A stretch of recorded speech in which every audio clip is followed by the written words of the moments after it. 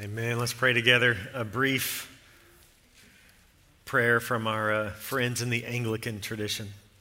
Father, this morning, what we know not, would you teach us?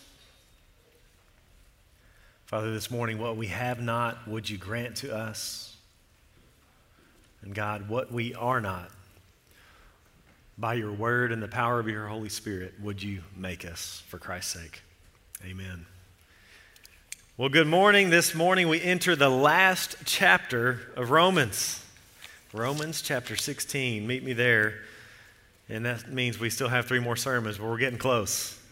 And in these verses, we have the movie credits. Any movie credit watchers in here?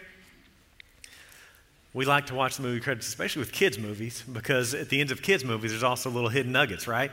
At least my family, we're always looking for them. Will there be more? Most people, they'll walk out, don't they? Walk out, we're done with the movie. I don't care about the credits. Let's just keep moving. Same with lists of names in the Bible.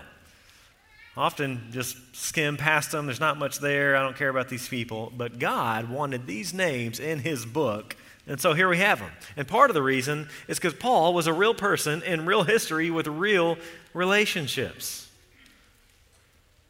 So let's look at number 1 at Paul's patron, and then number 2 at Paul's posse.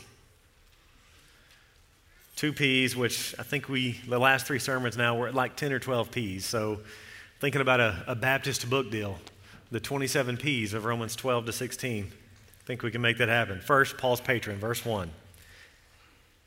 I commend to you our sister Phoebe, a servant of the church at Cenchrea. So Paul commends this woman, and these types of commendations were very popular in the first century, these letters of commendation, so that they will know about this woman. Paul wants the church to know this woman is legit. He vouches for her. She is godly. She is a servant of the church at Cenchrea, which was on Corinth's east port. So get ready. She's coming. Welcome her. Now, if you got an NIV, especially new one, the NIV was updated about 10 years ago, and the new NIV says Phoebe was a deacon of the church. Almost every other translation says she was a servant of the church. So which is it? Is she a servant or is she a deacon? Now, one of the things we're going to see in this chapter is Paul elevates highly many, many women in terms of their work in the church, which is awesome. We want to do that. But because of that, this chapter is also distorted oftentimes by Christian feminists. And they distort what Paul says here, and they go beyond what he actually says. And here we see it with Phoebe. So was Phoebe a faithful servant in her church, or was Phoebe a faithful deacon in her church? So let's talk a little bit. We need to get teachy for just a moment to ask the question if the Bible teaches female deacons. Again, the NIV doesn't give the reader a choice. And I used to hold this view too. It says diakonos. That's the word, right? Therefore, end of conversation. Phoebe is a deacon of the church of Cenchrea. Well, upon further investigation, it's not quite that simple. This word is used all over the place as a noun. In fact, we've seen it a couple times in Romans. So Romans, flip back to chapter 13. Show you just 2 of the places the noun is used in Romans. The same noun, diakonos. Look at Romans 13:4. Remember the context of the governing authorities. Verse 4, for he is God's servant for your good. Well, there's the word, diakonos, servant. Yet, no English translation translates diakonos as servant here in this verse. It just means, as deacon in this verse, it just means servant. Or look across the page at Romans 15, verse 8. See the other use of the noun here in Romans. Romans 15:8, I tell you that Christ became a diakonos, servant to the circumcised to show God's truthfulness. Well, there it is again. Yet no English translation translates it as deacon. So why would we translate it in Romans 16 as deacon? Well, this noun is used 29 times in the New Testament. And only Philippians 1:1, 1 Timothy 3:8, and 1 Timothy 3:12 are referring to the office of deacon. 26 of the 29 uses are just talking about being a servant more generally. So this word doesn't actually prove anything about there being female deacons. So let's look at the other passages. There's only a few. Philippians 1:1, and all it says is to the overseers, that's the leaders, the elders, the pastors, the overseers, and the deacons. That's all it says, so that doesn't really help us. The other passage is Acts chapter 6. And Acts chapter 6 is where the church is growing, and they were coming across an issue with being able to provide food for widows. It was really like a benevolence issue. So the apostles were getting bogged down with meeting practical needs, and so God forms, most believe this is the chapter where forms the deacons to help meet practical needs, to free up the apostles to focus on the word and prayer. And in there, if you were going to have female deacons, that would have been the time. Here we have the beginning of the office.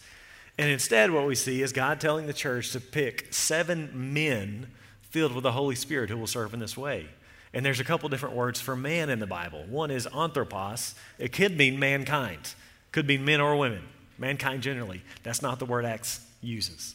It's the word aner, which referring to men specifically. So very intentionally, with the beginning of the body of deacons, it's only men. That would have been the place to include women if God wanted female deacons.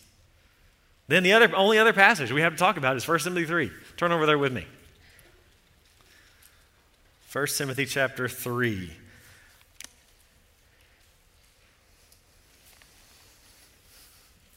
First Timothy 3, 1-7, you have qualifications for overseers. An overseer is an elder, is a pastor. That's the leaders of the church. And then he switches to deacons in verse 8. And some people argue that in verse 11, he talks about female deacons. So let's read it. 1 Timothy 3, 8. Deacons, likewise, must be dignified, not double-tongued, not addicted to much wine, not greedy for dishonest gain. They must hold the mystery of the faith with a clear conscience. And let them also be tested first, and then let them serve as deacons, if they prove themselves blameless. Here's the key verse, verse 11. Their wives, is what the ESV says. Other translations say women. Women likewise, or their wives likewise, must be dignified, not slanderers, but sober-minded, faithful in all things. Let deacons each be the husband of one wife, managing their children and their own households well.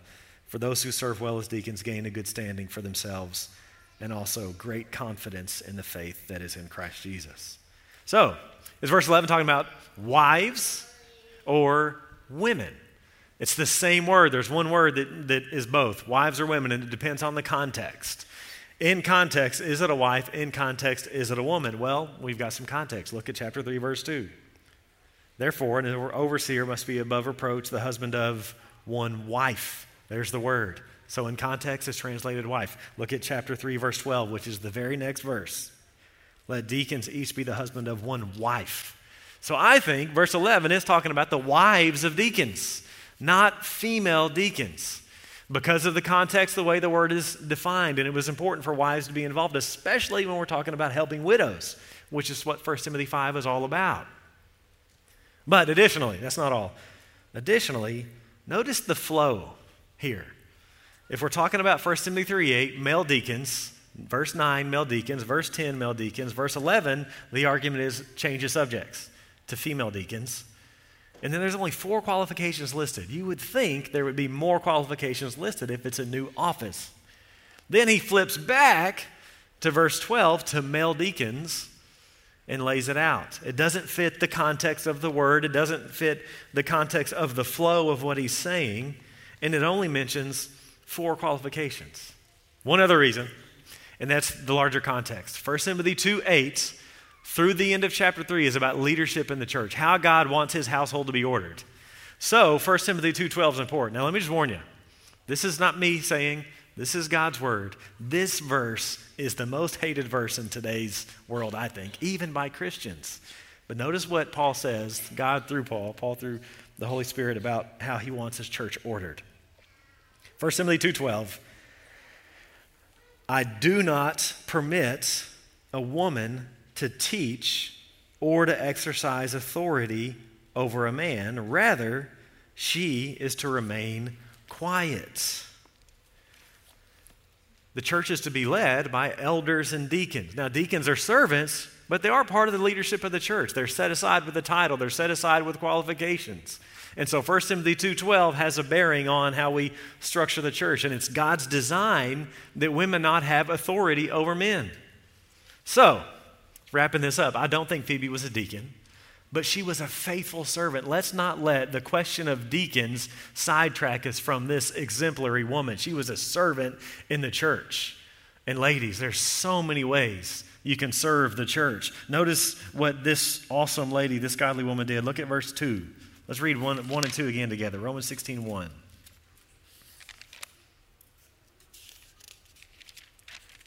I commend to you our sister Phoebe, a servant of the church at Cenchrea, that you may welcome her in the Lord in a way worthy of the saints and help her in whatever she may need from you, for she has been a patron of many and of myself as well. This woman was awesome. This woman is worthy, he says, so welcome her in a worthy way. Roll out the red carpet.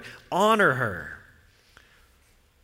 And he says, because she's been a patron, a benefactor, not only to me, but to many others as well. Phoebe was a woman of means, a woman of wealth, maybe a widow who inherited a hefty estate. And notice how she uses her wealth for the expansion of the kingdom. She was a benefactor for the cause of Christ. She provided resources and residence, provision and protection.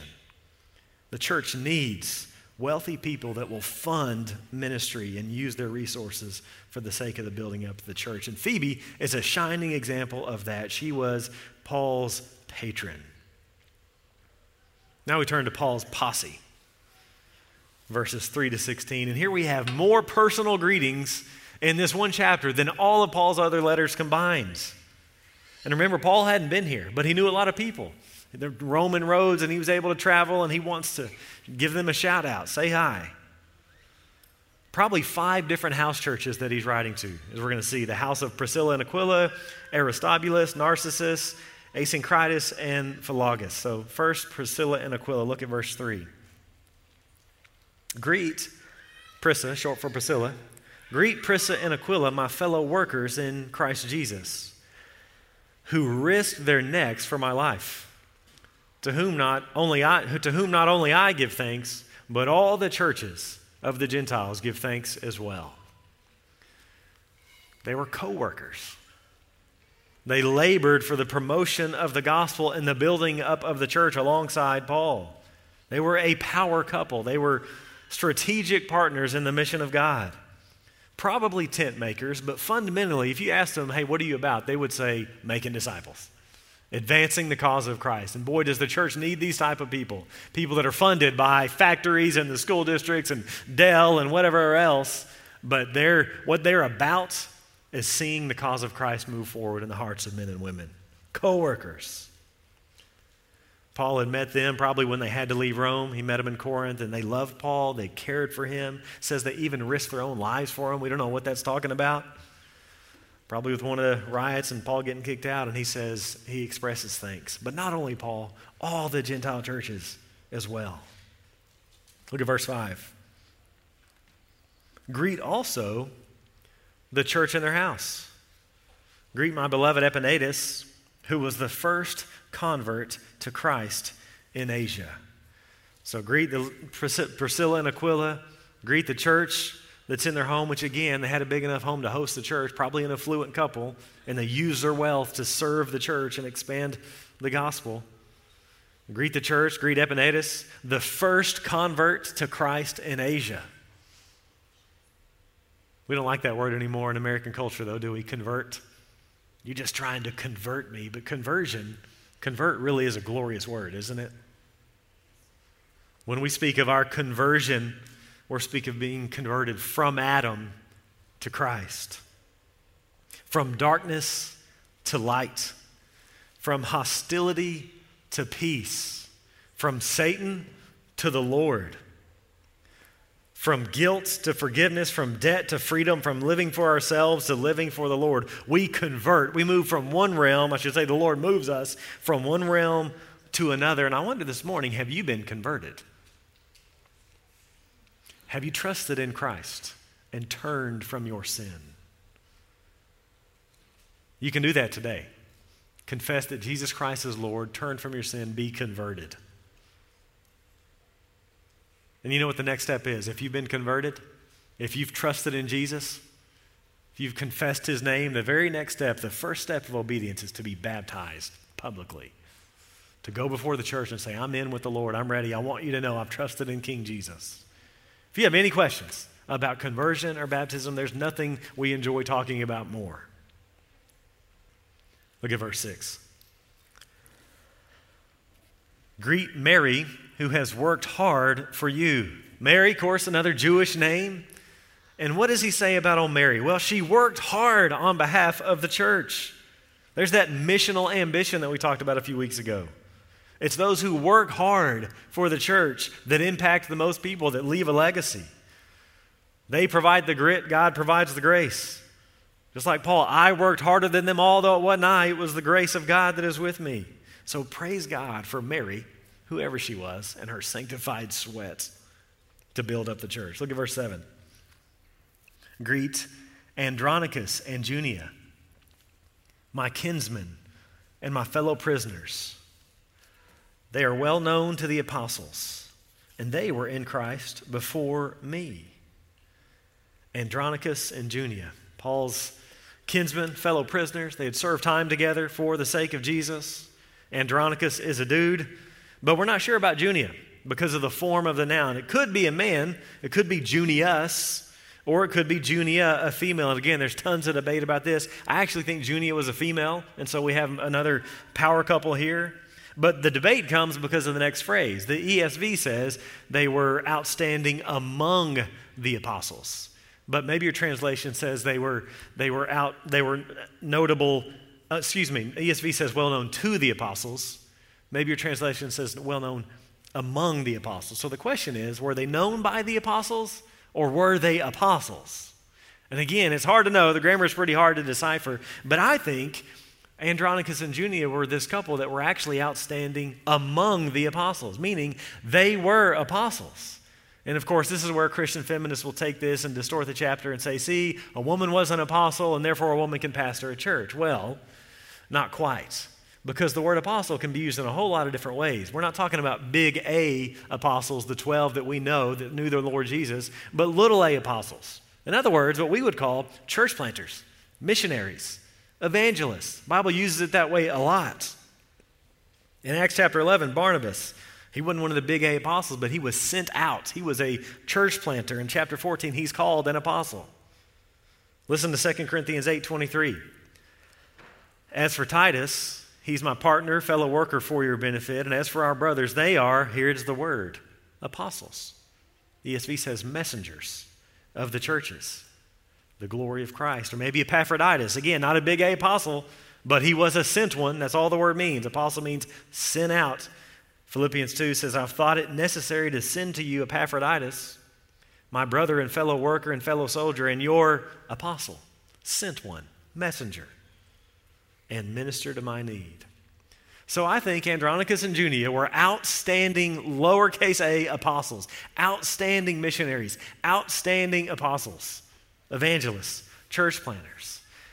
And there were other apostles. There were tons of people sent out from the church to do this sort of work. What makes them outstanding? What makes them noteworthy, notable? Because they could have listed a lot. He chose these two. Why? Well, it doesn't tell us. We know a little bit about this couple just from Acts, but even there it doesn't tell us a lot. I think we can look, though, to three characteristics that set Christian workers apart. One would be their character. You would hope all Christian ministers, missionaries, evangelists have character. Sadly, it's not always the case. But these, you just knew about their character. You knew their hearts. There was no doubt about it what they were in for. They were in for the glory of the Lord. They loved Him. They wanted to honor Him in all of life. They knew His word. They sought to honor Him in everything.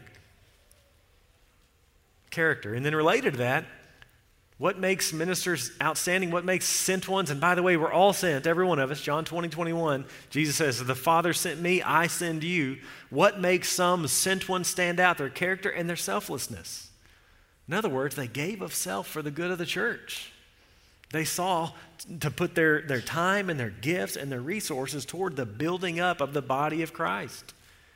And then third, I think what would set them apart is this missional ambition we see in Romans 15 and 16. In other words, their work ethic.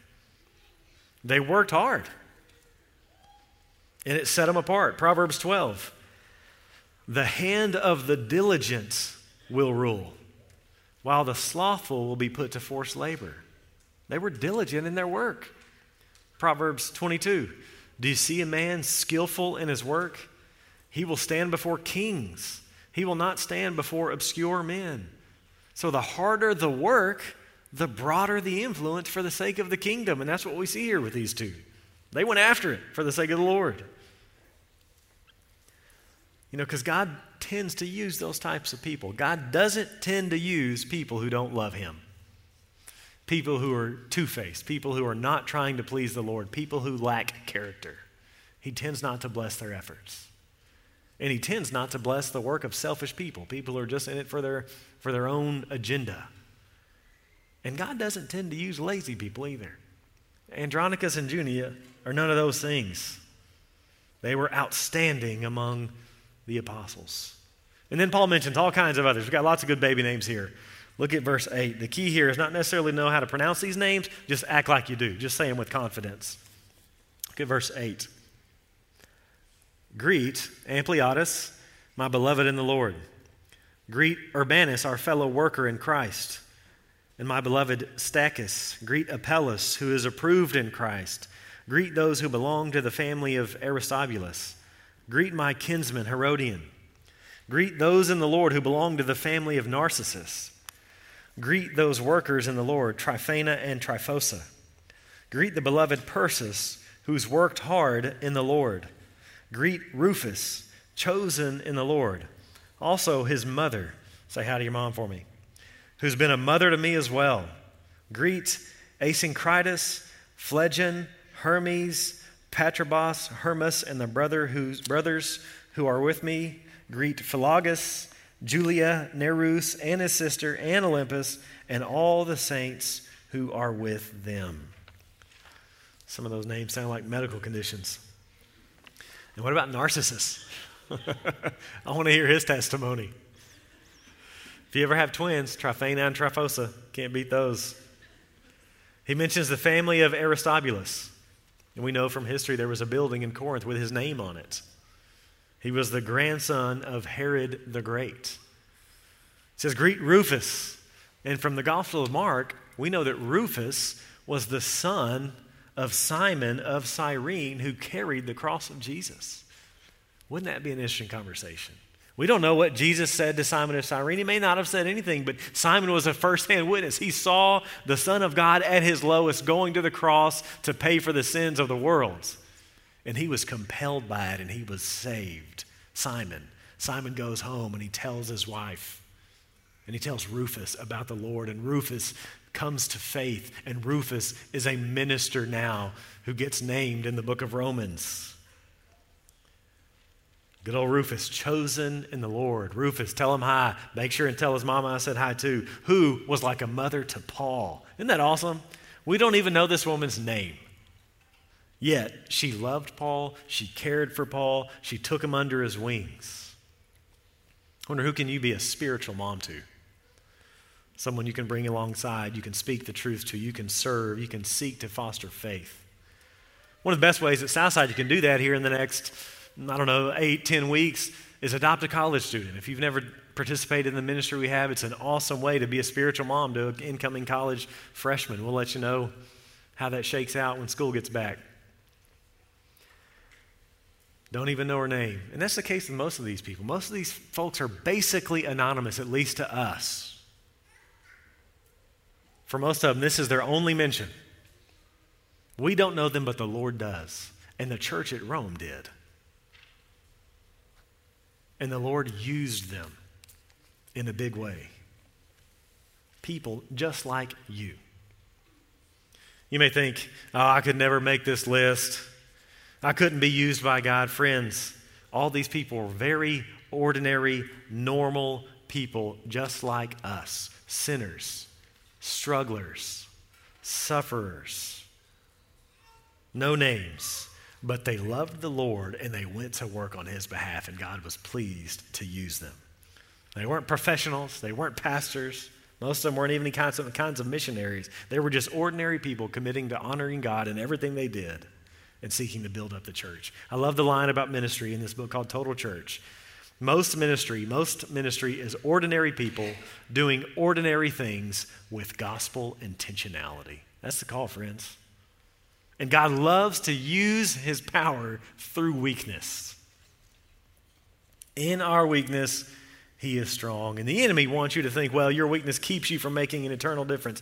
Don't believe that lie. It's cliche, but it is true that God doesn't call the qualified, but he qualifies the called. Meaning, just take a step out and God will use you. Through your obedience, you will be used. Because again, God likes to use the most lowly of saints. That's why in 2 Corinthians 4, we're called jars of clay. Because of the music, and we understand that. We probably don't realize what he means there. Jars of clay was the cheapest way you could carry anything.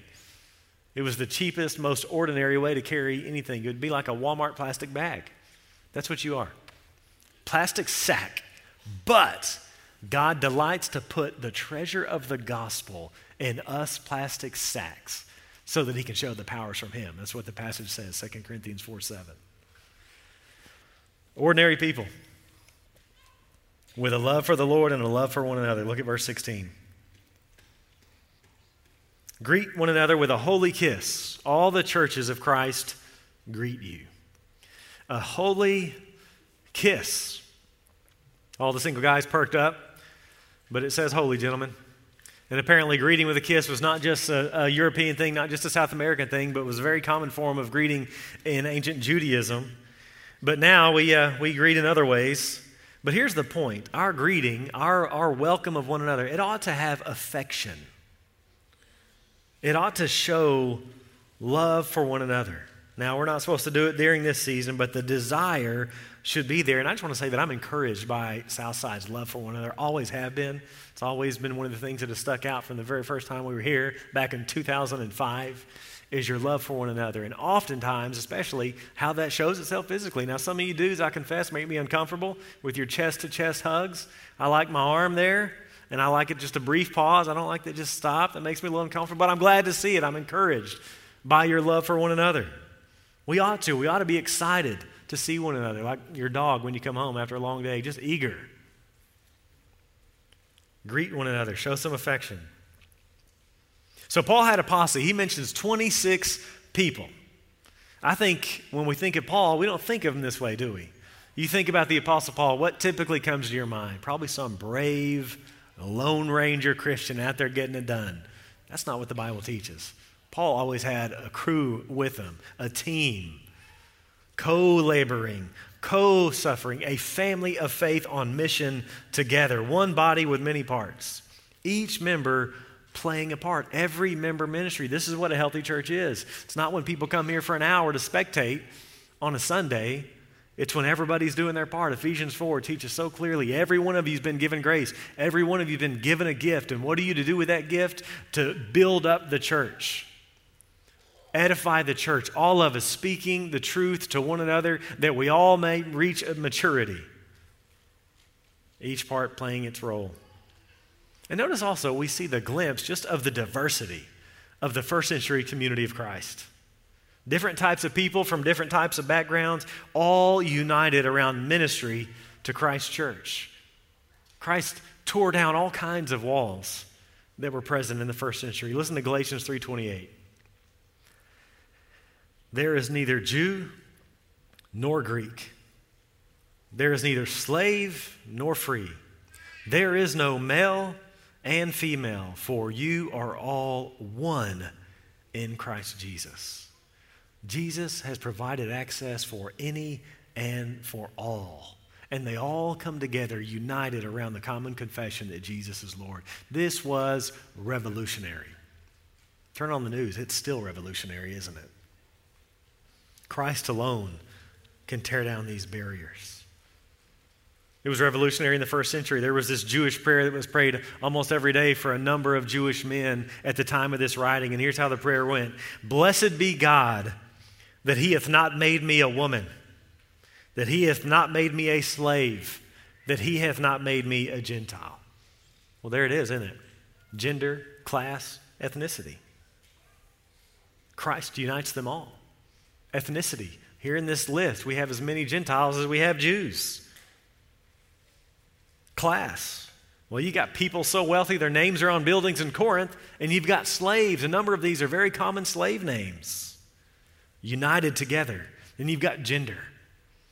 People today tend to think that Christianity is regressive when it comes to gender because we're in such a feminist culture and a feminist city. But in the first century, the church was progressive when it comes to empowering and elevating women.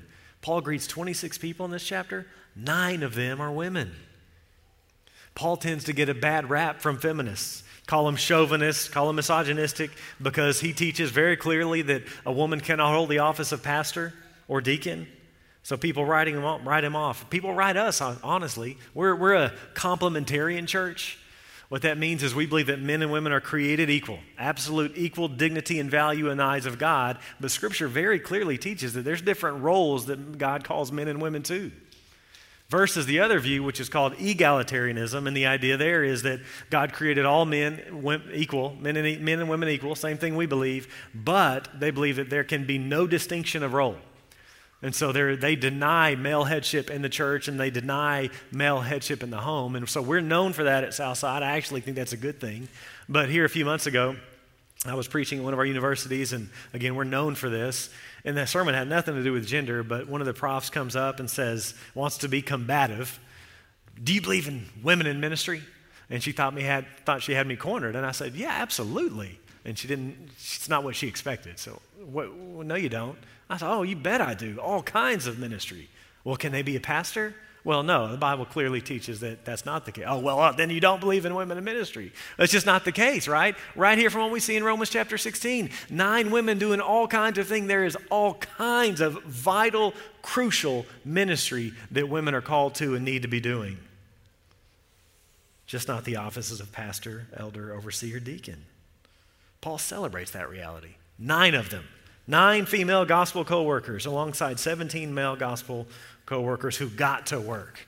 And friends, this is a fitting conclusion to what we're seeing in Romans. If this theology is true, we have work to do. If this good news, this gospel brings access to all, Jew, Gentile, rich, poor, male, female, we need to be busy.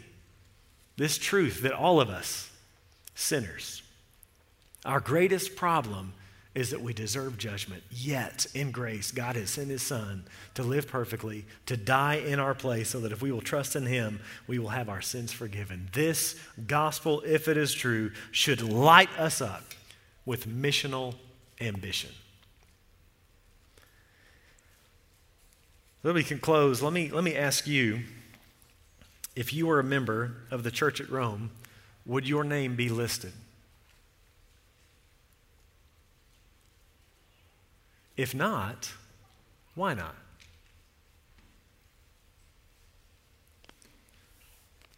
You know, in Abilene, Texas, there's a lot of nominal Christianity, in name only Christianity. Lots of people that church is a hobby, something they do for an hour on Sundays. One of the silver linings of all the stuff we see going on in our culture is that nominal Christianity will be slowly faded out, and the church will be strengthened. Even though it'll be smaller, it'll be strengthened. Friends, let's look at these names that Paul commends, and let's resolve to repent of nominal Christianity, to resolve to be done with the half-heartedness, to resolve to get off the fence. Life is short. I feel like we see that all the more today. Life is short. It's a mist that appears for a little while and then vanishes. Life is short. Use your life well. Don't live for yourself. Live for the Lord. Live for His church. Let's resolve to repent of the half-hearted Christianity and live sold out for Him. Like Phoebe and like Mary and Ampliatus and Andronicus and Junia and Olympus and countless more ordinary people doing ordinary things with gospel intentionality. Let's pray together. Father, thank you for your word and its clarity, and I do pray that we would be challenged by these ordinary people that were so committed to you that they were known as fundamentally servants of Christ. May we be challenged and may we rid ourselves of the wobbling and the in and out and 1 foot in, 1 foot out, Lord, may we resolve to be all in for you. Give us the grace to be sold out, Lord. This gospel is true, and therefore it should commend itself for us to reply and demand even all of us. Love so amazing, so divine, that demands our life, our soul, our all. Lord, we lay it down and we ask you to use us. We need help and we want help. We know this is the life worth living, so we ask you to help us. Live for you, sold out, uncompromised. In Christ's name, amen.